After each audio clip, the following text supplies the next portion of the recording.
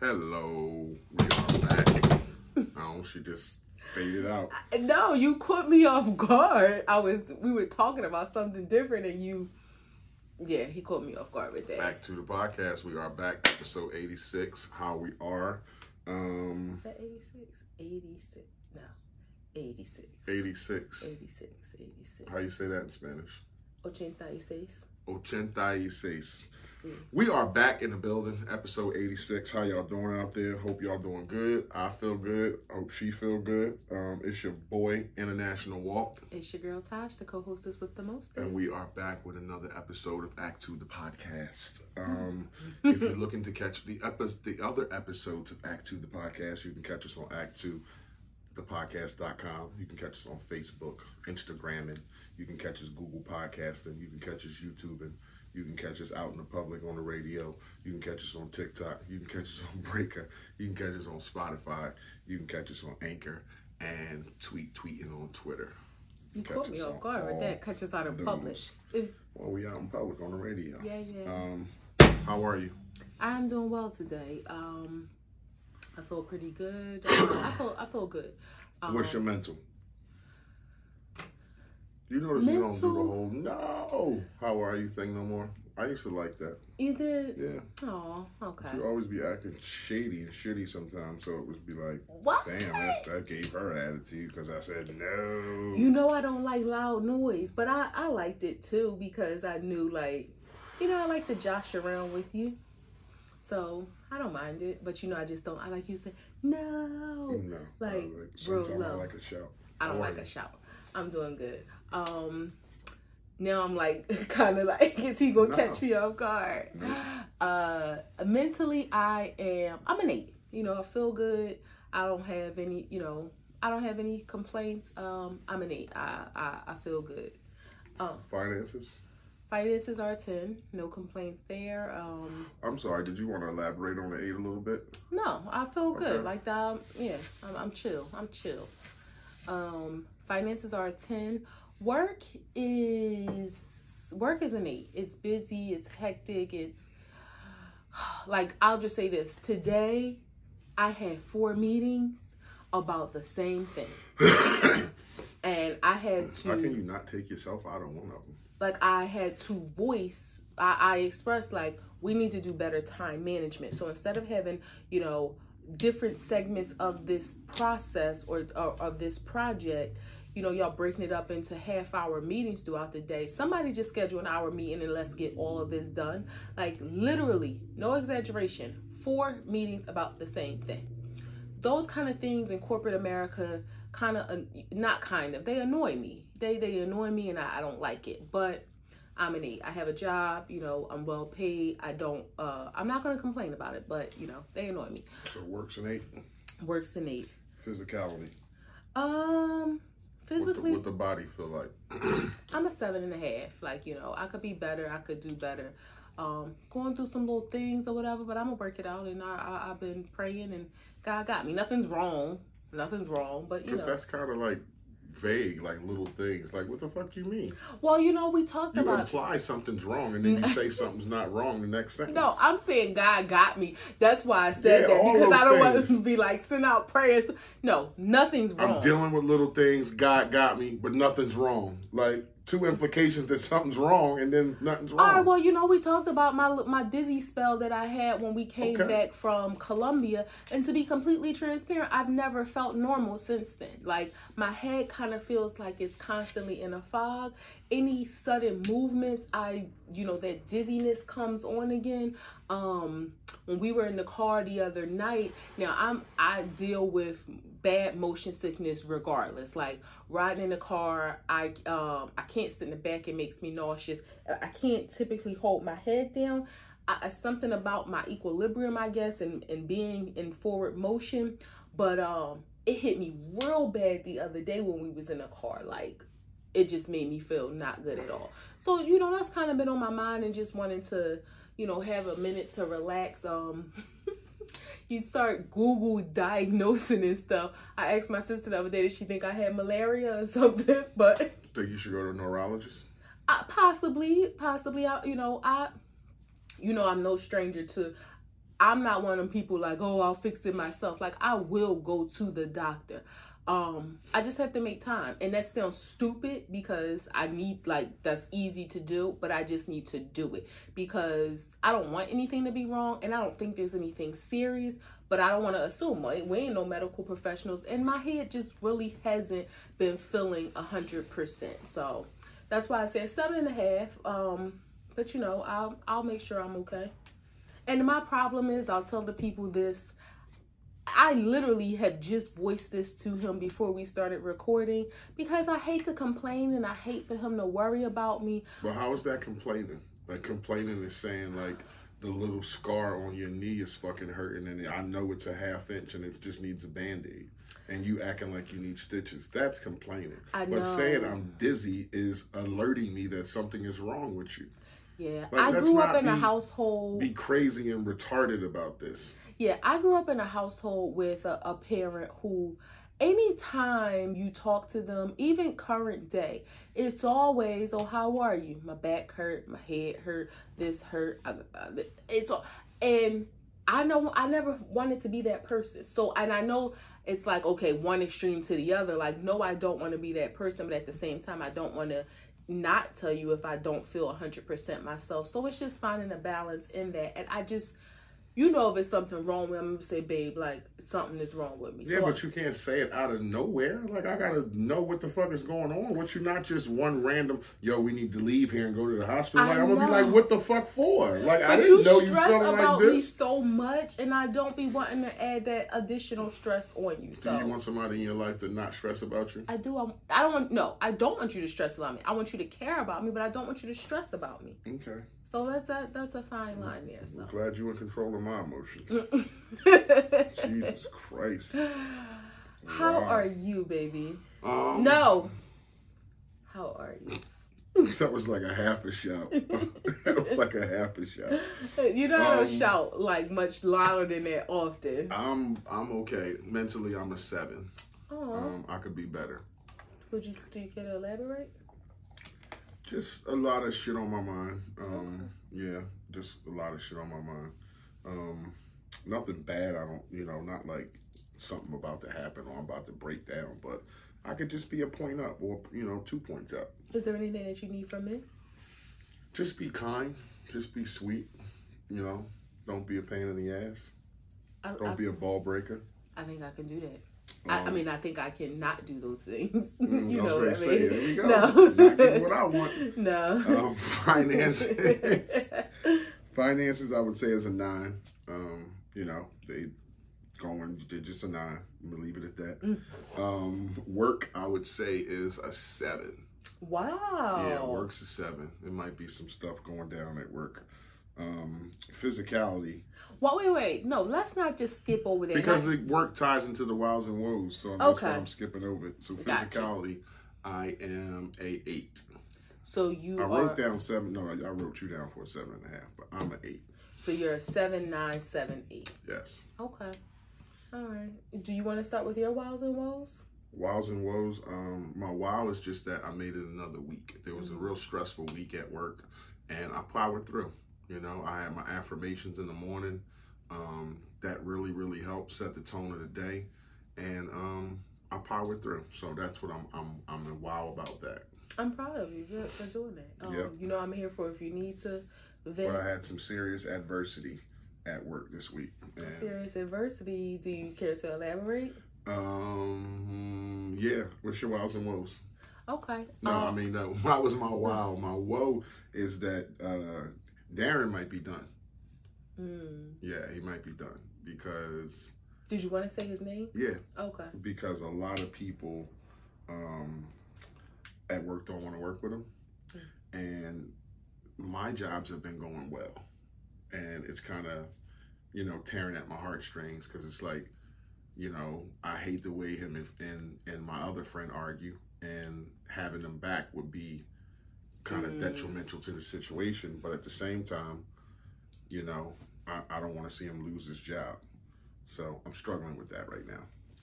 It's you mentioned that, and it kind of makes me think about something that I talked talked in my head about a little, that I thought about. I'm saying talked in my head that I thought about. People don't realize how far your attitude goes. No matter how good of a job, and I'm going to say this because I ain't going to say no names, and I don't think they watch, and it doesn't matter because I'm not saying no names. There's someone that I work with who, over the last few years, they constantly tell me, I might be getting a new position. I applied for this position. I'm interviewing for this position. I'm going to be changing departments. And they're like, oh, I know this person in this department. Oh, I used to work with this person, so I'm good, or they're going to get me in. No exaggeration, over the last 3 years, it's probably been like 5 or 6 jobs. I'm going to say 4 or 5 jobs. They haven't gotten any of them. And I know this person is very knowledgeable about their job, but I know they don't have a good attitude. And people don't realize how far that goes. No matter how good you are, nobody wants to work with somebody that's going to be difficult. That's going to be the know-it-all, or feel like that, they only want to do the bare minimum, or they want to come in changing things, or they're going to disrupt, the flow of the current work team, the morale of the team. So we learned this as kids. I think most people did. Your attitude determines your altitude. No matter how much you know. Well, not as a kid. You didn't know what altitude was. Well, pretty young, you learned it. Yeah. No, but somebody would rather work with somebody who didn't know as much but was teachable and had a great attitude than somebody that had all the skills in the world and was ornery as shit. Yeah, like, you never know what you was getting every day, and that's the struggle. It's like, I love him as a friend, but I'm looking back and I just completed 3 whole jobs, and everybody's getting along, everybody's working hard, everybody's morale is up, everybody had vacations, everybody's great. And it's like, if I do that, then I know in 2 or 3 days it'll be like, why are you sad? Because he's beating up on you again, like verbally, and it's just like, I don't need that shit. I need peace in my day when I go to work. I deal with enough phone calls and emails and deadlines that I don't need the extra headache. I just don't. I don't need the extra headache, but I do care and I do want to help, but at the same time, not to my detriment, not to my peace. I don't want to help that much. Yeah, and to see you struggle with this, I know how much you care. I know how much you don't care about a lot of people. So when I see you care about somebody or something, I know that you really care, because it ain't a lot of people that you would be feeling like emotional, or a lot of situations that you will allow yourself to be emotionally invested in. So I know that you genuinely care to see, this bothering you and this being a struggle. I just don't know if I can help in that way. And I don't know which way I can help, but I'm not, interrupting another friend's peace and my peace just to, end up going down the same road again. And it's a shame, but it's just been better. One of the things that I was talking about with somebody that I love in a different scenario, there are certain things about people that are character driven that's a part of their makeup. And unfortunately, no matter what you want for somebody, the best that you want for them, how much you want to help them change and get better, it's really hard to change the fabric of who someone is, especially once they're of a certain age. Because it's kind of like, as you're growing up, people are weaving that pattern into your life and helping you to become who you are. Right. Well, once that pattern is woven to a certain extent, it's pretty hard to take out some threads and replace them with other threads. You know what I mean? So it's, it's some situations are circumstantial, and people may be acting or reacting or moving in a certain way because of those circumstances. Some situations, again, it's just your character, and regardless of the circumstances, you are who you are. You was who you was before you got here. Yep. You could try to change, but that's just the top layer. Starting off, we touched on this subject before. Being a young boy growing up without a dad, and this season, as we see on social media and things like that. Let me take a drink of water. Well, while you taking a drink of water, I'll just say really quickly, my wows. I'm sorry. No, that's fine. I just didn't want to have any dead air, so I figured I would fill it in. I'll just say this. I know therapy isn't for everyone, or maybe not at every time therapy is a good thing. We individually and collectively as a unit seek therapy services. And for me, my wow is just really seeing or feeling the evolution within myself through therapy. You know, thinking you know yourself, you at a certain age, you like, I know me, I am who I am. But seeing those layers being peeled back and still having new revelations about yourself, they can hurt sometimes. And they can like be like, oh, somebody touched a sore spot, but I'm enjoying my growth. So I just want to, one thing I don't do often is pat myself on the back. And I recognize like I'm the shit, and I just want to give myself props. And that is my wow, just feeling myself, you know, and all of my awesomeness. So we ain't gonna be able to get a fucking head through the door when we leave this room. He's always telling me how amazing I am, and not that I've never believed it, but I think we learn to love when people talk that whole self-love thing, we learn to love ourselves in the capacity that we've been shown love. From my husband, the amount of love that I'm shown is immense. And we've been together for a long time, like more than half my life now. Or just about, more than half my life now. But still trying to, you know, break away or learn differently from what you've been taught in your more formative years. That's a hard process. You can say, oh yeah, I love myself, but if you only been taught that this what love is, then that's the capacity you love yourself to. Mm-hmm. When you're taught this is how much love you can have for yourself, now you have to grow into filling those spaces. So it just feels good. That was my wow. I have no woes. I'm grateful. I'm just extremely grateful. That's it. Yeah, we got that straight. Boys, no dads. So being little boys, being grown up with no fathers, we touched on that in a previous episode, but we never really got into depth about it. Mm-hmm. And this season on social media and in people's lives is a new, kids are going to school, back to school, and you see a lot of people posting their kids and first timers to kindergarten, first timers to high school, and all that's great. And specifically, we're talking about boys. Not that we can't mention girls, but specifically we're talking about boys. But we got a new crop of kids at a young age. We have nephews and we have younger kids in our family who are starting kindergarten. And then we have younger, we have boys in our family that's going to manhood and already graduated. And just the dynamic between what that looks like at 5 and when they're going to kindergarten versus what it looks like when they graduate, and also the dynamic of one having his father and one not. Mm. You understand what I'm saying? I do. So, in looking back in retrospect when we was having that conversation, what about the young kids now just starting to be around boys and kindergarten and other kids, but not really being molded in a way, like in a stern way from a male figure?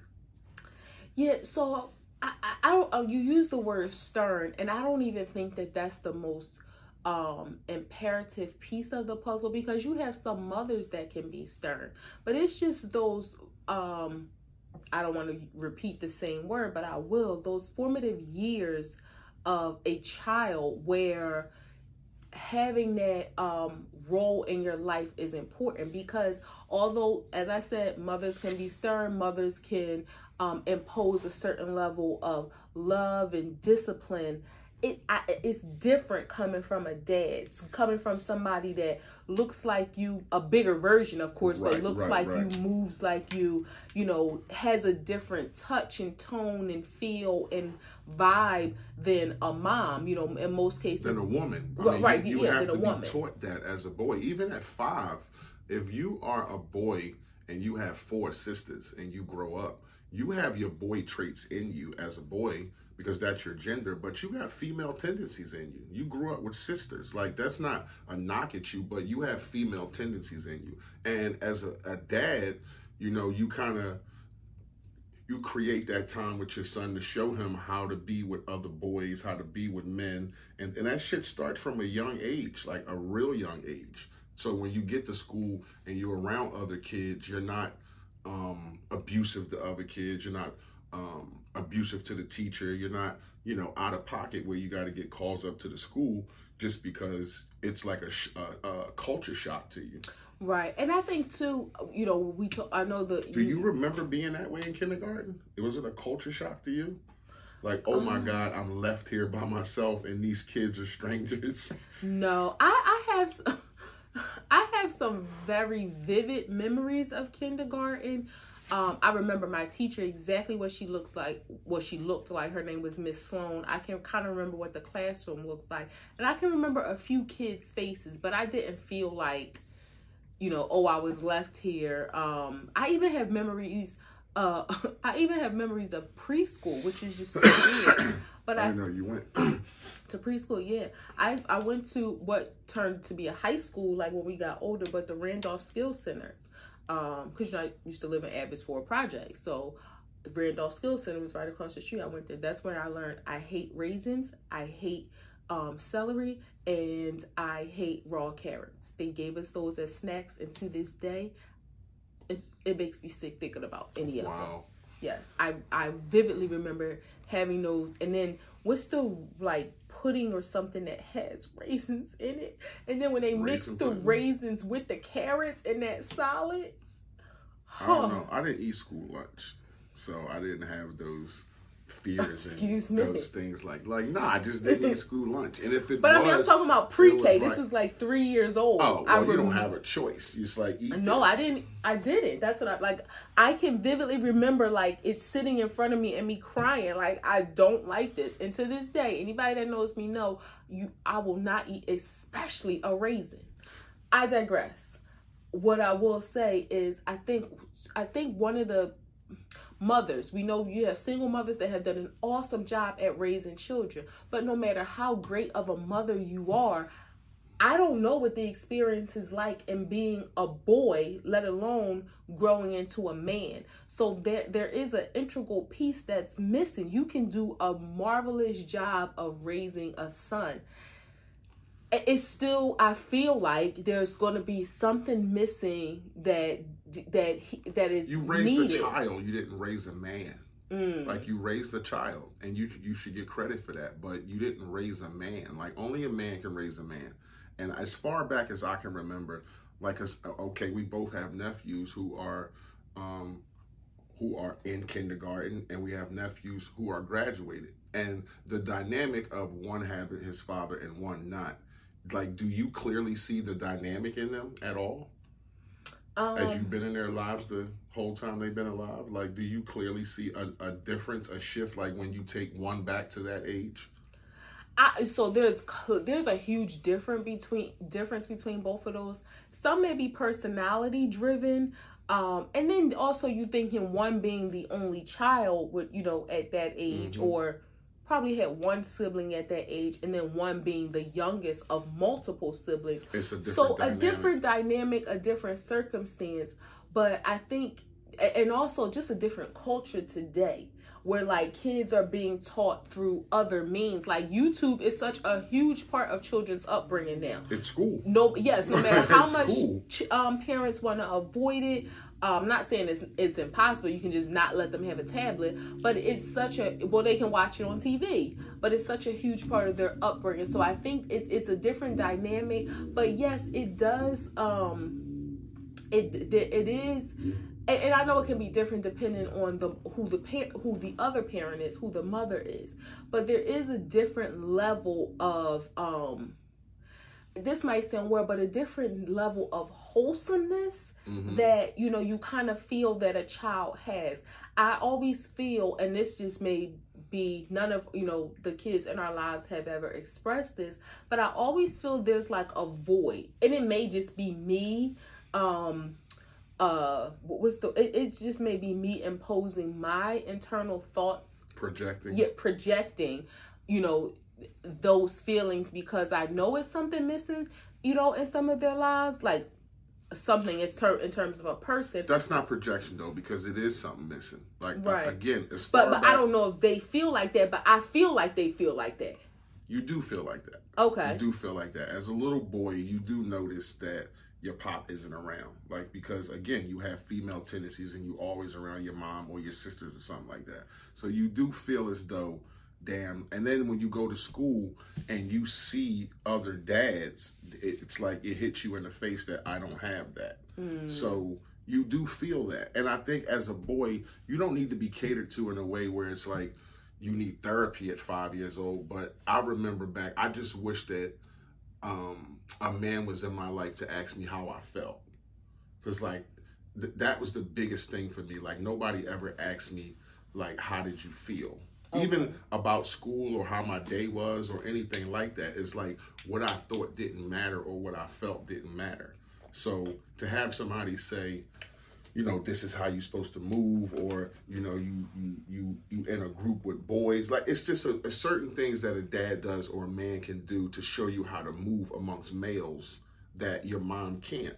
Because again, if you're a boy who grew up with sisters and you got female tendencies, when you get to the schoolyard and you got 10 friends, those tendencies are going to come out. Those boys are going to call you on that. And it's a slippery slope, but you need that male figure in your life to like, it's like at that age, like you said, your formative years, to like, and it sounds weird to say, but to make you male.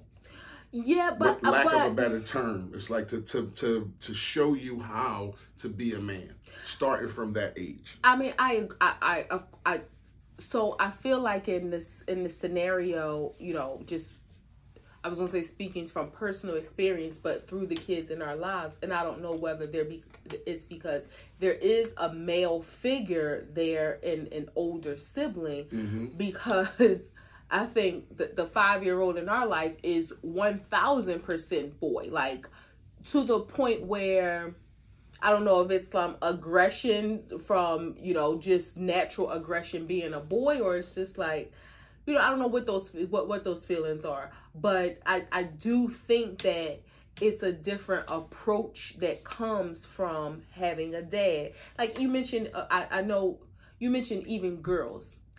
Yes, I think a dad is important in all children's lives, but they play a different role. So it's equally important for both boys and girls to have their dads, but that boy, and not even but, that boy having a dad, it really is instrumental in, like you said, if I don't have a picture of what I should be, then I don't know. And my dad is supposed to be my hero. He's supposed to be the guy who shows me that. Right. So if I don't have something to emulate, then I don't know what these feelings are. I don't know what's going on inside me as I'm changing from 5 to 10 to 15 or whatever. So I don't know what's going on inside me, but your dad does. He once was that age. So let me ask you, how did you, I mean, I know, you know, you're talking about from being a kid to now you're 45.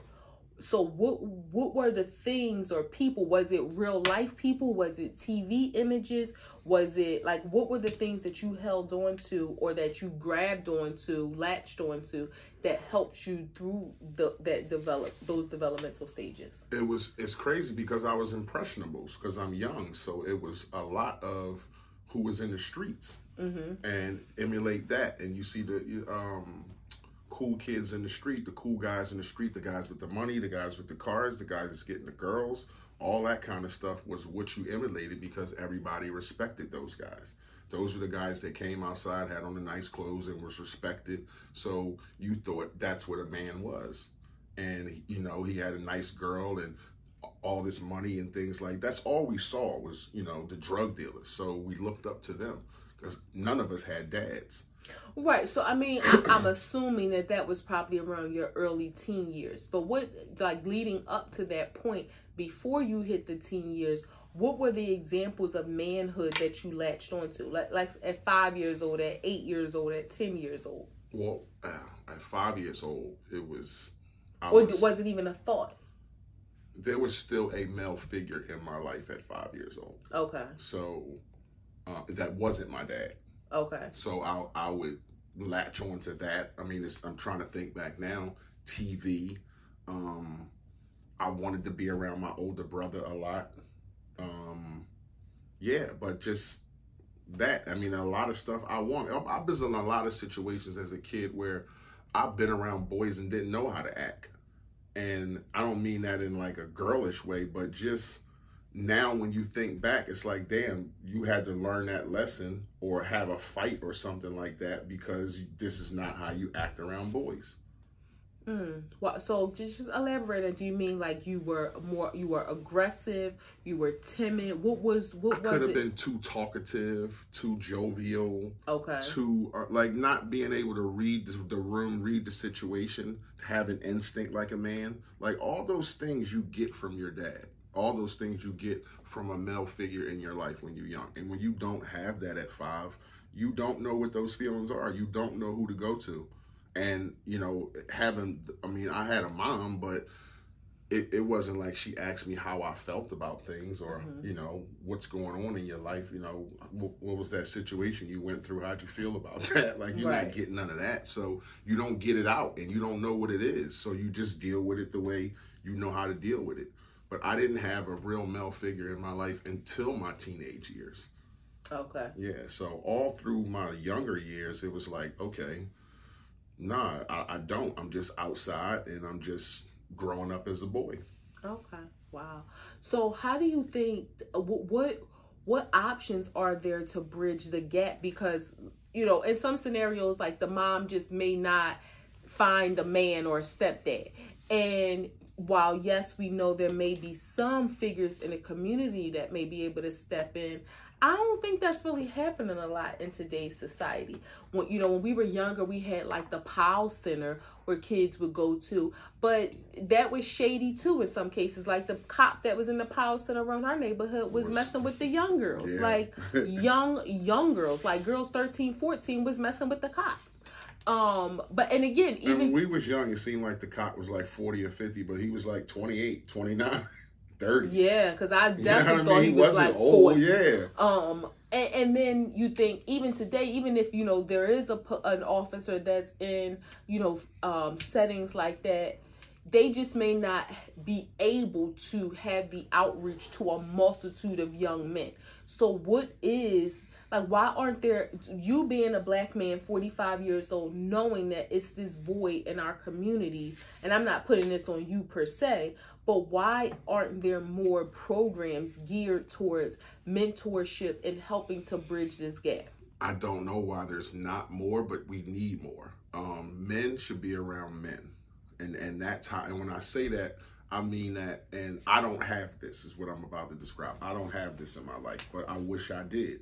But men should be around men. Men should have, you're a man in the center of your life. You should have a man in front of you that you look up to, that pours into you. You should have a man behind you as you being a mentor that you can pour into him, and you should have men on the side of you that you live life with. And like every man should be the nucleus of that. And if you don't have that, it seems like you're imbalanced. But men should be around men. Like that's I think that would be the perfect, calm, even dynamic between men and women. So I don't know why there's not more mentors and stuff like that. Even that's a little bit shady because it's big brother programs and shit like that, but people don't really pour into stuff like that. You get a little homie off the street and that's who you mentee. You don't like sign up for a program and get somebody from there or get somebody from a foster care home or something like that. Guys just don't do that. You have a friend, you see he needs help, and you mentor him. And that's how it is with mentorship. That's how it is with the quote-unquote big homie. And so is that something that you think, and I'm not like, this isn't like, hey, we're introducing the mentor program, but I'm just asking because while there's a need, you may recognize there's a need, but not everyone really has the desire to do that. Is that something that you think like you could see? And again, I'm not saying this is like tomorrow you're signing up, but is that something that you feel like would be in you to serve in that capacity? I think I probably could because I have a story. And I think my story could help somebody, but I don't think I'm ready for that. You know what I'm saying? Like I'm still finding out who I am and what I like and who Walter is. So I don't think that I'm too raw. I'm too raw. Okay, so and I don't mean that like I'm too raw. Like no, I got the your real wounds shit. is Yeah, too raw. I'm too raw to do that. Like I need to finish my healing process, find out who I am, and when I'm standing firm, then I can pour into somebody. I'm gonna share something with you when we're done this episode, and if y'all would like, I could share it with you too. But I think exactly what you said may be the reason, and again, not direct blame on you, but the reason why there isn't more, because a lot of people feel like that. Like, I'm not where I need to be before I help somebody else. But at the same time, you think, if you really think about it, them seeing you go through those phases could be the instrument that God intended to help them to go through whatever they are going through or will go through in the future. And I understand, I'm not saying you're wrong for feeling that way, because a lot of people, you know, I've had desires to do things in terms of helping helping victims, or I don't want to say victims, I'm sorry, I never want to say victims, survivors of sexual abuse, to help them in that capacity. I asked myself 9 million questions about the what ifs. And it's like, girl, you ain't even talked to one person yet. And you're thinking about, well, what if this happened? What if they say this? And it's almost like making excuses to block myself. So I'm not saying that's wrong. I think, just like myself, a lot of people think in that way. But what I thought you were going to say, which I'm curious about, do you think the community is ready for that? Do you think the young males in this generation, and I'm not talking about the 5-year-olds, because they will probably, you know, go towards whatever their parents direct them to, but those who can make the decision. Any kid that's still moving when you talk to them is too young. Yeah. Like, a kid has to stand there and look at you and pay attention. Right. The kid is fucking doing this and you're talking to him. He's too young. But I think being in an environment, you know, it's almost like one of them things when you grow up, and I know we talked about this, you're not, you know, thinking kids should be made to go to church, but it's one of them things where even if you don't understand, you just going to church every Sunday and being in that environment, it does still have an impact on you. And so that when you do get to the point to be able to pay attention, it's like, this isn't a strange environment. So do you think, let's just say boys 12 and up in today's society, that's something that they want, or that they're ready, or that they would grab hold to? I mean, I think I'm not going to condemn all of them, but this generation is just different. They have a short attention span, and they don't have a lot of respect for the older generation. They think outside the box. They're smarter than we were technically at the age that they're at, and they think they know a lot. And to be honest with you, they do know a lot, but they don't know common sense and life and stuff like that. But yeah, it's weird, because like you want to do something, like you said, you wanted to help young girls and stuff like that. Like, you want to do stuff like that, but I don't know what it is. It's like a fear you create inside yourself. Like, damn, like, and it's crazy, because it makes me think, like, do I have a story? Like, is my story worthy enough? Like, is somebody gonna be looking at me like with my head side? Like, what the fuck are you talking about? Right.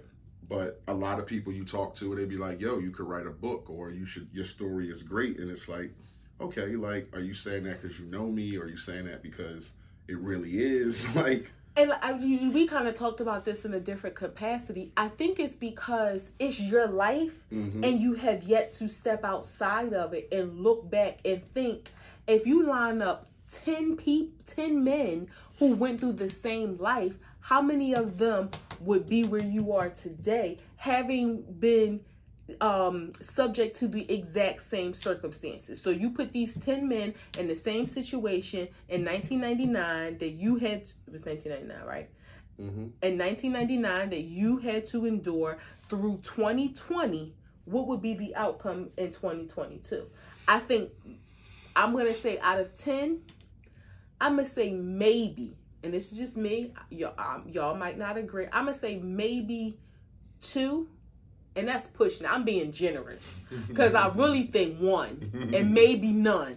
But I'm going to just be generous and say maybe two might be standing here with you today, maybe with more wounds, maybe with less wounds. And I'm talking about mental, emotional wounds, and maybe somebody have physical wounds. But there ain't many people that could have done and lived the life that you lived, but you don't recognize it because you feel like I was just on go. I was just doing what I had to do to survive. Like, this wasn't nothing spectacular because you have yet to step out of that and look back. You know, because you did it and you was there. But to talk to for other people to understand, I mean, I was here with you. Right. And while I understand the gravity, and I probably understand why most people don't, because they don't know all the, and we've talked about it, but talking about it and hearing about it and really living it is two different things. But even me being with you side by side, I still wasn't in your body to know what that felt like. So yeah, I do think you have a story, but I understand why, you know, you might feel like, you know, oh, it ain't as major as the guy that got shot 19 times and had his kidney taken out and half his brain blown off, and now he's a lawyer. Like, just because you want to shut up about your story. Exactly. You know, and I have felt like that in some parallel ways about my life. About several things about my life, and that's why it takes that moment. Not that I need accolades or need a pat on the back, but you think to yourself, "Damn, I did that! Like, I survived that." So, yeah, but it's like you think, like, who didn't grow up without a dad? Like, look where we come from. Like, all the boys my age grew up without dads. All the boys my age got in trouble with the law. Like, it's the same. But let me tell you this, and I'm sorry, I had an aha moment. Okay. Because sometimes let me get my shit out. Yes, I'm sorry. Go ahead. The aha moment was that normal, or did we just normalize the abnormal? We normalized the dysfunction. But that's in hindsight, yeah. Right. When you were living it, it's normal. Because I come outside every day, and the 26 people that I hang with, 24 of us don't have dads. So that's normal because that's all I know. Hindsight, sitting back, yeah, we normalize the dysfunction. We normalize the abnormal. Right. But this also ties into my what have you learned? And when we get to that, I hope you learned something this week. I did. That Nick Cannon's situation, like, kids need time, and it doesn't matter how much money you may have. And I know a lot of people feel this way. A lot of people don't, but it's like, I think that's a problem when you have kids all over the place like that. I think that's a dynamic on why kids grow up the way that they do and not having a male figure in the home. Mm-hmm. Like, you can have the money to support 10 kids, but you can't give, you're one person, you can't give 10 kids the time that they need from you. Wait, so I'm okay. When you said that, it made me think to myself, you're saying 10 kids, the number, the volume of children that he has. But is it the circumstances or the scenarios in which these children have been created? Because what if he had a wife and they have 10 kids? No, but you can hear, okay, so you can say a person like DJ Envy who can say, I have 6 kids that all live in my house, and it's difficult for me to spread time around 6 kids who live under the same roof. How is it any better to spread time around for 10 kids who don't live under the same? Right. So I think that's why I was saying, because you were quantifying it. I think it's more the scenario, because even if it was just 5 kids with 5 different baby moms, no matter how well you financially provide for them, is that a circumstance that is beneficial for the kids in the long run? You know, and we're sitting here talking about the formative years. We all know, and that's the whole conversation. The formative years that's not about money. That's not about what you can provide. That's not about the shit that stuff doesn't matter. The kid wants to go to the park, shoot ball, ask him how he's doing, talk to him, read books. Like, that's the shit you can't get back, is the time. So you just because you can provide that iPad or those books and all the shit he needs and the basketballs and courts, you're not there to shoot with him. You're not there to play with him when he wants you to, or when she wants you to.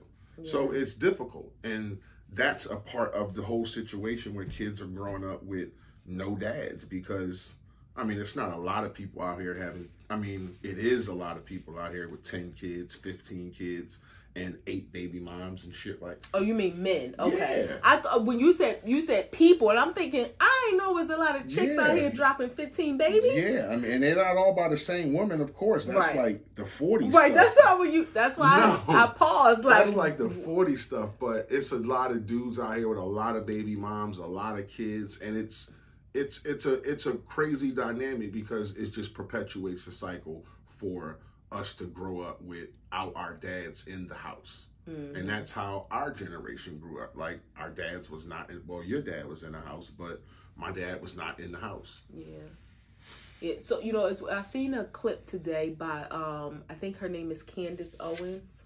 Uh-huh. And she was talking about how the government, this plan that they have to Trump divide Black families. And although she is a Trump supporter, I think it would be prudent for people to take a moment to step back outside of her politics as it relates to Trump and listen to some of the messages, because I agree with some of the rhetoric that, I hear her talk, because when you think about the divide of, I'm just going to say Black families, and I know I know from a professional standpoint that it is not just Black families who are beneficiaries of the welfare system in the government. But when we think back to I'm gonna say the 70s, because I don't know if it was the 60s. When we think about the rules and parameters that were placed around these programs that were designed to help us, the help was allotted for women, excluding the males from the home. So you could get this public assistance, but you can't make too much money. 8, And if you have a 2-parent home, not making too much money with 2 people, you got to be really poor. It's one thing to say, okay, I'm a single mom and I got 3 kids. Okay, and my income limit is not above the guideline. But now I'm a mom and dad with 3 kids. Oh, you want us to be poor in order to qualify. And in most cases, you didn't qualify because, again, in a 2-parent home, how would that work? I mean, again, unless, whatever. Y'all get what I'm saying. The same applied when it came to like the Section 8 housing. Here's another program designed where you got women having to hide and say, oh, don't live here, or, we not going to live together because I don't want that to affect my lease or affect my housing. Programs designed to help. But look what it's proliferating that dynamic of break up the home. Right. Yeah. Where, and not to say anybody was forced not to have a man in order to benefit from these programs, but why wasn't it a mindset to design programs to say, if you are a 2-parent home, we're going to help you buy a home. If you that substantiates, that's a different conversation we're going into, but that what you just described substantiates not wanting Black families to exist and keeping the white race in power, because they wasn't doing that for white people, and more white people was on welfare than anything, and they were families on welfare. So I don't even know how that worked over there on that side, where those moms could have dads and they still was on welfare. There was men in those houses, but here living in the projects in urban neighborhoods, couldn't have no male there. He'd come in 2-3 times a week. That's it. But otherwise, he just was outside. And not to be facetious, but look at James Evans. Look at the hard time they was living in the projects. Look at how hard of a life. He pulled on James Evans. Look at how hard of a life he had. He could not catch a break as a Black man. But there you go, a 2-parent home. But look at the dynamic that was created. You had to be struggling like that in order for them to say, okay, you can have this public housing. Other than that, it's like, oh no, like, you're making too much money. And then the what they consider like the federal poverty limits. You think to yourself, y'all really want me to be eating breadcrumbs? Yeah, this is a question I saw is somebody was offering a job. It might have been Wawa or McDonald's or Walmart or something, and it was $20 an hour, full benefits. And the question is that enough? It's circumstantial. Is it enough for who? Is it enough for a mom with 3 kids? We look at... Is it enough for a mom with 1 kid? Possibly, depending on what her living situation is. Well, you got to have housing, adequate housing. I mean, you don't got to have the best, but you got to have let's just think of the range of adequate housing now. Right. So, hey, there's no more houses you can rent for $300 a month. Yeah. So I'm just saying, you need adequate housing, you need food, you need clothes, you need the bare necessities first. Right, but I'm just saying, okay, if you don't have a car, you take public transportation, then that saves some money there. Is it enough? No, probably not. Can you make it work? Possibly, but it could be it's a struggle. Right. It's a struggle. You figure, okay, $20 an hour. Let's say you work for $1,600. Let's say if you get paid every 2 weeks, $80. Then you talk about you got to take your 33% taxes off the top of that. So now you talking about you got $1,200. Yeah. So now it's looking like, what's my rent? You know, where's food coming from? So is it enough not to live comfortably? And I'm not even talking about living luxuriously, but not to live and that's just with one child. Hell, that's even by yourself. It's probably going to be a struggle. So I mean, the sad part about it is, you know, as some wages have gone up. I mean, for Wawa to be paying $20 an hour is not a little bit of money, considering when we talk about minimum wage and so forth. But you have to look at what is the demographic of the people working at Wawa. Mm-hmm. Or, you know, you look at a Taco Bell that's paying $15 an hour. Is that enough for a grown woman to work, or a grown man to work and provide for his family? No. But are those jobs designed for the grown working adult to have long term? I don't know. A lot of the people work there are grown. I mean, grown in the sense of being, you know, 35 with 2 kids. Right. Or is it designed for the 17-year-old who's working there in the summer and then a few hours after school during the school year? You know, so, this is no shade. Is it designed for a 21-year-old who's single, who's fresh out of school? Right. And no shade to anybody that works there, because let me tell you, and I tell my husband this all the time, God forbid something happened and we needed to make ends meet.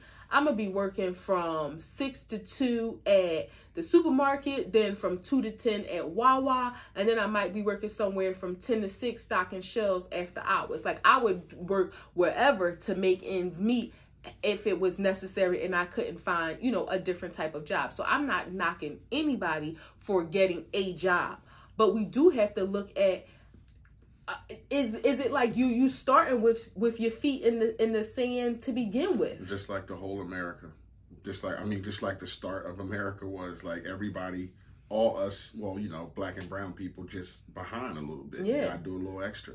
But we're getting off the topic. You growing up as a little girl, you didn't have the best father, but you had a dad in the house. Mm-hmm. But what was the dynamic? And did you have friends that didn't have dads? Did you notice that in other little girls, like a difference in y'all? Like, because we talked about earlier, the boys lean on their dads for different reasons than the girls do. So I'm leaning on my dad for show me how to be a man, give me something to emulate. You don't do that as a girl. You kind of do that with your mom. So is it the only thing you want from your dad is how to relate to boys? Or is there something bigger there? I mean, at that age, you don't even think about it. You just think, this is my dad. And I didn't have the best dad, but I didn't know that until I was older. Right. Because that was the only dad I knew. And you're right, I didn't know many other people that had dads. The crazy thing, I thought like people who didn't have dads girls who didn't have dads had a better life, because my dad was so strict, and I felt like if he wasn't here, I would be able to do X, Y, Z. I did recognize, you know, like in my teenage years, like even though I wanted to do X, Y, Z, that if he wasn't there and I was able to do those things, I would have been in way more trouble than I found myself being in. Mm-hmm. So did I find it different?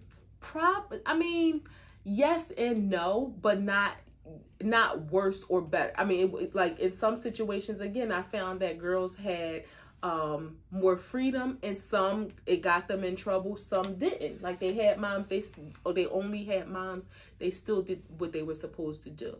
I think but you have that to see, though. You see the difference in gender, like you have that to look at, so it will work out better with just a mom and daughter. I mean, yeah, but I think a dad, it doesn't mean, and I'm like just saying, you're only going to get to a certain point with a mom and son. Like you can show your daughter how to be a woman all the way through. Right, but those dads, I think, were still necessary for other reasons in their life. but it wasn't something that was noticeable at that time. Not until I became an adult to look back on it. As far as looking at your dad as, you know, how to interact with boys, you don't realize like it's really being impressed upon you through your years, but it's one of them things you're living it so you don't realize it. Okay, that's what I was getting at. You don't notice that I'm getting how to talk to this boy at school through my dad. You don't get that when you're that young? I mean, in hindsight, I probably, yes and no. If in you have hindsight, a cool dad. I can, because I think to myself, if I had a dad who was very doting on my mom, bringing her flowers, loving on her, I probably would have been looking to have those things. You know, I probably would have been looking to have those things, but and the reverse, what I can say is by not seeing those things, it made me want those things. What if he didn't do those things, but he just was the cool dad to sit you down and be like, yo, this is, you know, these motherfucking boys at school gonna be liking you. This is how you move. This is what you do. Would that be accepted even though you didn't see him be affectionate to your mom? I think action speaks louder than words. Right. Okay. Like, you know, I think we learn more about what we see people do than what they tell us. Because even when we don't realize it, those images and those, you know, what we see in life, those memories and experiences are what stick with us longer than the yapping and the talking. It's like, okay, you telling me A, B, C, D, E, F, G, but at the same time you doing X, Y, Z. So it's not matching up. So I think you can either learn from your parents by emulating what they did or wanting what they didn't show you. And for me, I think that's what it was. Growing up with a bad dad or growing up with no dad, what do you think in hindsight is the better dynamic? I would say that's hard, but I would say I would have, you know, I wouldn't change anything. He was there, but he was terrible. Gave you no attention, wasn't like, just was terrible dad, but he was there every day. Or would you be like, the dynamic of no dad was better because I saw him be shit? I mean, I wouldn't change anything about my life because it made me who I am today. But if I had to start with a clean slate, I would choose no dad than have a bad dad. Okay. Yeah. I think that would be my choice. Learning in therapy, it's weird that you say that because when you learn in therapy, it's like you wonder about your past and things like that, and with the stuff that you went through, and you ask yourself why. But it's like, if you're happy with who you are sitting here or who you are today, then it's almost like I needed that to happen to me for me to be who I am today. As fucked up as it may sound, because a lot of us have a lot of fucked up things that happen to us in our lives, but it's almost like that's what you sit with at the end of the day, is that I needed to be that for 23 years. You needed the things to happen to you in order for you to be this Natasha that you're sitting here today. Right. And in hindsight, you're like, but no, like I could have learned a different way, but no, like we both needed to go through what we went through to have the history that we have so we can have the future that we have. So I feel like something is just like pulling at my heartstrings, and I have to say this, right? Because what you said is exactly, you know, it's a blessing to have people and loved ones in your life who help you in your growth, period. Whether it's professional growth, emotional growth, spiritual growth. But what you said relates to something that was shared with me by my sis Toya, and it's a sermon. I know, again, we always say this isn't a religious show, but y'all know what our spiritual beliefs are. But you're not about to play a sermon, though. No, I'm not about to play it. I can't remember the man's name, so I want to tell y'all his name in case you want to look it up. But it's titled The Ripple Effect, and it speaks to exactly what you're saying. Keon Henderson, that's his name. I couldn't think of it. Pastor Keon Henderson, Keion. If you want to look it up, it's called The Ripple Effect, and it speaks to exactly what you said. That wave of life, and I mean, it's not like it's a phenomenon that we haven't heard of before. The butterfly effect, exactly, or what our therapist has said to us. It had to happen that way. Yeah. Some other people might say, "Oh, everything happens for a reason." It all relates to the same ideology. And in therapy, you're taught to say the words. So if you have to say the words of, I had to rob that, or I had to do that for me to be who I am, or this person had to be molested for them to be who they are. It sounds weird saying it out loud because it's like, no, but in essence, if you're happy with who you are, sitting where you are right now, then yeah, that stuff had to happen. Yep. Your life had to be that way in order for you to wake up and be who you are and like who you are today. If anything would have been different, the ripple effect. Right. When you think about everything. Exactly. When you think about when you're on the beach and the waves that wash up on the sand, that wave that's coming across your feet, you know how far back it started. Don't poke me in the eye. Sorry, how far back it started, where, you know, it may have just been a small wave. It might have got a push from a boat over there and got caught in the wake and was a bigger wave. Somebody might have came along and swam through it, that divided it, and then it brought it back together. But that wave went through a lot, and that ripple effect for it to hit the sand and be what it is, it had to happen that way in order for you to be where you are, in order for me to be where I am, in order for this moment to occur. Yeah. It had to happen that way. And it's weird because you try to change any of that, then who knows what you would be, or where you would be, or why you would be. And you think about those moments in your life. Like, I grew up without a dad. Like, though I had some tough moments in my life, but it's like, okay, what if I would have had a dad? Would I like who I am today? Would I like the person that I am, that I turned out to be? I don't know. Like, right. I don't know what my trajectory in life would have been if I would have grew up with a father in the house every day. I don't know. Like, I could have went to college. Who knows? Like, what would have happened in my life? But everything that did made me who I am today, and I fucking love Walter. And the thing about it is, no matter all those what ifs, at this moment, it ain't nothing we can do to change any of that. Nope. So, I'm not going to say it's no point in thinking about it. Of course, we're human. We're going to think of it. But we can't, stress about it and really put too much energy into thinking about what coulda, woulda, shoulda happened, or coulda, woulda been, because it wasn't. It ain't. But what we can do, as we talk back to, or go back to, the current dynamics of situations, whether it's boys that we love, boys that we know, boys that are just in the community, is how to find a way to be part of their ripple effect to help possibly change the trajectory of their life. And that's not to say, because they don't have a dad, they're headed down the wrong path. But who knows what the outcome could be if they have the positive influence, if they know about your story, if they know about how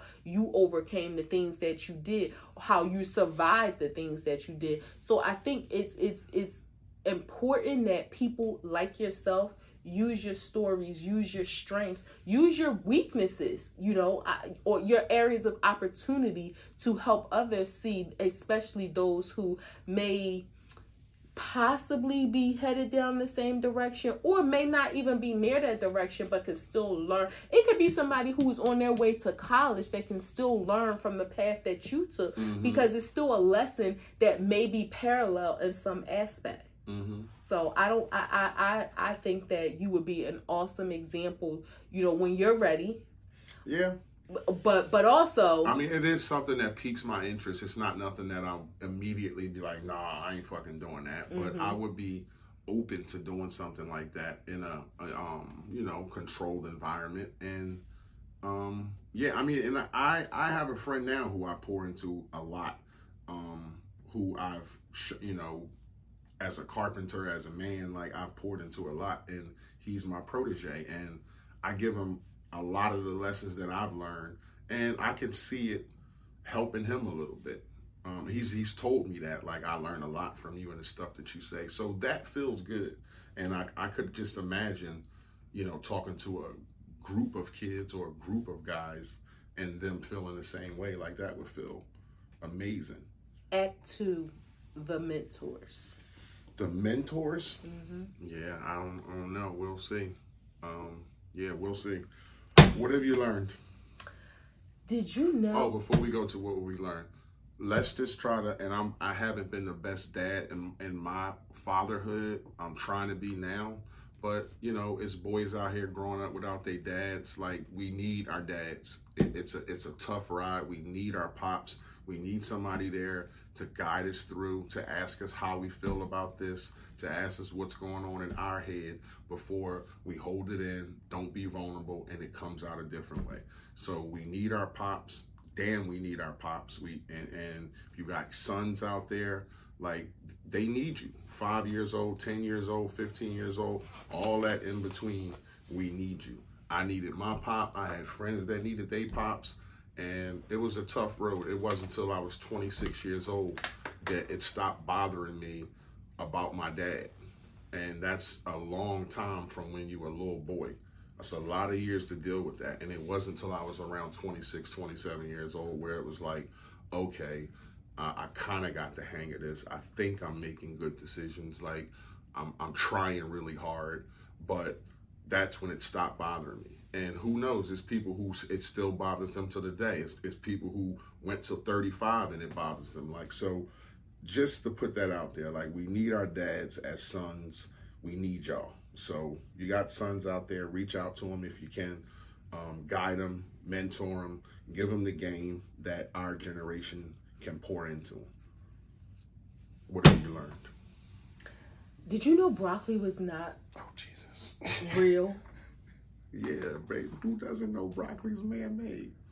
Well, a lot of people may not know that. Yes, broccoli doesn't grow out the ground. They make broccoli. Yes. Well, now it grows out the ground, but it wasn't originally. It was domesticated from wild cabbage so that it was more palatable to humans. But it is. I don't want to say it's not real. It's not a naturally grown vegetable, plant. Yeah. It was created from wild cabbage, broccoli, and cauliflower.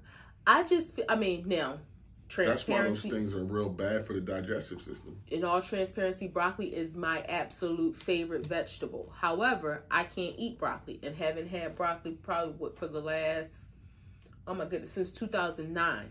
And it was my favorite vegetable. But to your point, it caused so many digestive issues. I wonder if I could now, I wouldn't. And I'll say this, I did read that before, but you know, social media is not reliable, and that's where I saw it. So I did some investigation on my own. And that's just that broccoli is not a naturally grown food. Like, so you think about it, like people 200 years ago, they ain't know nothing about broccoli. No, babe, I knew that. Like, yeah, we've been together forever. So yeah, I've known that for a while. So did Nana eat broccoli? No. Nana didn't eat broccoli. Nana ate greens, corn. What other vegetables did she eat? That's probably string beans. Yeah, she ate greens, corn, beans, cabbage, yams. Yams not, but yeah. But yeah, she didn't eat broccoli. It. Spinach. She ate spinach sometime. But no broccoli. No broccoli. Did she eat peas? No peas. No okra. No artichokes. None of that kind of shit. Just regular Black people vegetables. What did you learn? I learned God did. And that's not because of DJ Khaled. It's just because I like the slogan. I like the hashtag. I like the way God has worked in my life. He's shown his self in my life on plenty of different levels on many occasions. And I'm just extremely happy with my life. I'm just extremely happy with what I'm doing, how I'm learning myself, how I'm healing. I love therapy. And I love doing this show. And I just like how God changed my life since 2020 till now.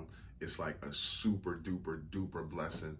And I can't be thankful enough. And he gets all the credit. So if people wonder, how did he do that or what's going on with him? God did. 3 grams. That was awesome. Okay, I guess I didn't correlate. What did you learn? Did you just learn that God did it? Yep. Oh, wow. That's even a bigger blessing. Okay. I was with you. And I'll say this. I love the fact, it makes me emotional. We talked about this. Rock. And so now, everything used to make me emotional before. I got more stiff, but it makes me emotional to see God being penetrated through current culture. Like, it takes me back to when Jesus Walks came out. Like, they was playing Jesus Walks in the club. And at that time, I probably didn't take it in the way I can now. It was just like, all right, this is a dope song. People singing Jesus Walks. It was kind of funny, like, everybody singing Jesus Walks. But the significance of it. Right, the significance of it. And hearing this song, and I know I believe DJ Khaled, he's not of the Christian faith, but it doesn't matter because the song isn't stating, it's saying God did. And that, it makes me feel like, yes, God, yes, I know you coming back soon to clear up all this foolishness that's going on, God. All right, I know this is not church, but it just makes me feel good. Yeah, it's not. Yes. 3 grams. Quick question. What, if you had to pick today, what charity or cause would you be passionate about? Oh, probably. Do I have to name a specific one or like the type? It's something, yes. Probably something that has to do with making sure that kids eat. I just feel like that is like the basic. No child should be hungry. We eat too much. We waste too much. So it would be something in that vein to make sure that kids eat. Mine would be something to see that abused women can get out of their situations faster. Like, if you abuse women, you got kids, or not an abused woman, just period, and your man beating on you, I would want to make it easier for you to leave and have resources than not. Okay. Then it takes people so long, people end up getting hurt, getting killed because you couldn't leave 6 months ago, and you done took 15 ass whoopings when you didn't have to. That's admirable of you. 2nd gram. But so what was that related to the gram? That was just one of the grams. It was a question. Okay, I didn't. Okay, yeah. So that was the question. What would be the charity? Stop stopping and trying to look into everything all the time. You always want to relate, and everything ain't relatable. It's just a question. Carry on. The New Jersey art teacher with the smoking hot body. She in Pennsauken Township. Really? Yeah, they won't even say what school or give her name. Wow. Well, did you look at her page? No, but I'm gonna look. But I'm gonna know her name now. But I looked. It said Pennsauken Township. I'm thinking, what the damn school is she in? We used to live in that. Looking like that. We used to live in that area. You know. So this is my thing, right? With her, I don't think anybody should be condemned for their body. I know what I'm a draw. That's what he said. What I do think, and I think this is probably, I don't know, I feel kind of torn about it because they'll be like, why your son keep drawing donkeys? Listen, I draw a jackass every time I go to class. Her personal page is public, and it's very, I'm gonna say, sexualized. Not in the sense like she ain't doing no porn or nothing, but her body is her body is her body. And she's a teacher. That's what we always been told. Black women can't help it. Well, she's not black. She's Spanish. Latino women can't help it either. And I'm not sure if it's natural, but it doesn't matter. It's her body. But I'm just saying, I wonder if for me, like, I limit my viewing of my social media to just the people that I know because I thought about my professional life and I ain't on there busting nothing open. Like, it ain't even that type of party. But just because I feel like it should be a boundary. And I wonder if for her, it's more than just, okay, you come to work looking like this, but is it that boundary? But see, I do know that jobs have to play a very fine line about what people can and can't wear because bodies are created different. The job is not saying anything about this. Yeah. The parents are. Right. So question to you, we got little Jamal. He 10 years old. He come home or you take him to art class and you see his teacher and he is super excited to be there. Is it a problem for you? No. That his teacher looks like that? No, because the pictures that I have seen of her, regardless of what her body looks like, she's dressed, she's right? fully clothed. It ain't like she got something low cut or short. She is fully clothed. She just can't hide her body. She had on pants and a belt and a shirt and everything. Yeah, so for me, and again, that's why I say the job can't say anything because she and Miss Martha can have on the same exact outfit. You can't tell her she can't wear that outfit because of what her body looks like, just because it don't look like that on Miss Martha. Mm-hmm. So I can say in that respect, she's not dressed inappropriately in the school pictures that I've seen of her. So I wouldn't have a problem with her. Her body is her body, you know. Buffet. But I'm sorry, but I will say for little girls though. I was ready to say, let me get it out. Okay. Girl, you got your daughter at school, buff ass teacher busting out his tank top. No, I wasn't about to say that, but so no, I mean, again, I wouldn't care what his body looks like as long as he's covered. Like my daughter you shouldn't have your shirt buttoned down here and she's seeing your chest hair, and you know she don't know why. Well, what if none of his shirts fit because he like fucking this? Then he needs to buy a bigger shirt. But what I was gonna say for little girls, and not that, you know, they wouldn't see it elsewhere. I wonder what is the thought or what's the impression that she makes on little girls, because, you know, her clothes are fitted, you know, t-shirt and jeans is fitted, and it's like, is that, I mean, it's not inappropriate, but is it the best choice? It's a double standard. No, you're teaching the girls that you can't do nothing about your body. If you have a daughter who's 10 years old with a little butt on her, you're going to teach her, that's your butt. There's nothing you can do about that. Don't be ashamed about that. You're going to dress her like you're supposed to, but you can't have both. So if you got this lady here who's like that, then to the little girl, it can't mean something wrong. It's just that's her body. Well, so I mean, I feel like if I did have a daughter, like and maybe this is me being 41 and thinking differently. When we were kids, we could not wear tights if the shirt did not come beyond our butt. Okay. That was just what the rule was. So I think I would feel the same way about my child, because this world is what the world is. So I don't know if that's the kind of rule that should be. I mean, do you tell all the teachers like your shirts have to cover your butt? I don't know. Just like if you wear a button-down shirt and a nice pair of pants, you can't tuck her shirts in. That's what I was going to say. Can you not tuck your shirts in? So it creates a double standard, but I will say this, it's the parents' responsibility. You have to pour into your children and not allow the teachers to be their only, means of self-esteem or self-love or learning about themselves. So. And this is another thing that I don't like. Now, I don't have a problem with the situation at all. Her body, and she's an art teacher or whatever. She went to art school. She got a degree. She's an awesome artist. Yeah, that's fine. Great. I wish I had an art woman who looked like that when I was small. I would have got an A in art. But when you're, I lost my train of thought. What was because you were thinking about her ass. No, damn, I lost my train of thought. You said you don't have a problem with what she looks like. What I do have a problem with is there was kids in the class taking pictures of her. Now, I think like that's because kids got phones and they see her body. So a lot of people was taking pictures and showing their parents. Well, she's a kindergarten teacher. Yes, people have phones, babe. It said in the report that there was kids in class taking pictures of her. Oh, I didn't. So maybe we're talking about affluent kids. I don't know, but they had phones at 5 years old. Wow. Okay.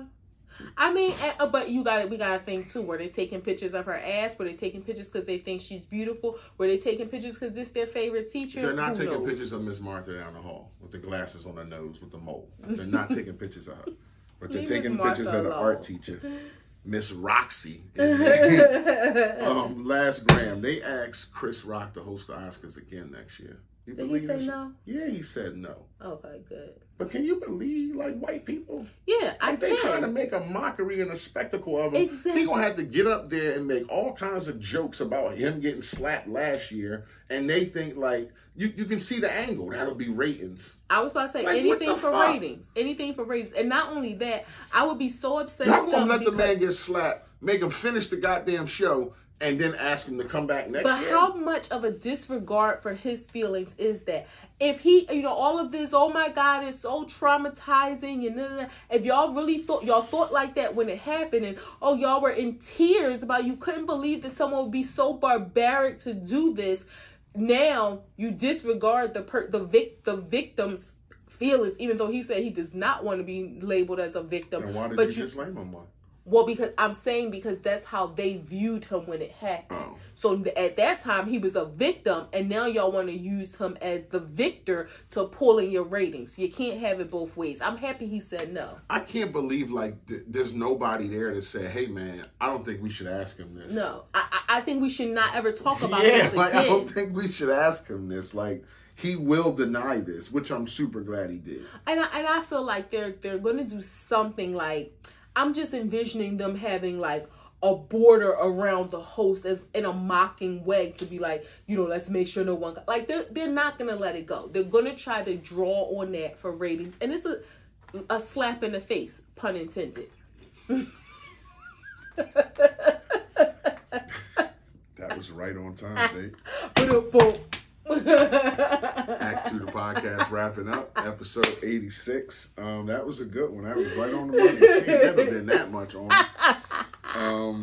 Your boy International Walk. Your girl Taj, the co-hostess with the mostest. You guys look us up on act2thepodcast.com, Facebook, Instagram, Google Podcasts, YouTube, Radio Public, TikTok, Breaker, Spotify, Anchor, and Twitter. Look us up on all those platforms. You can find our faces somewhere. You can find episodes somewhere. You can check us out somewhere. So if you fuck with us, you fuck with us. If you don't, God damn it, you should. Peace.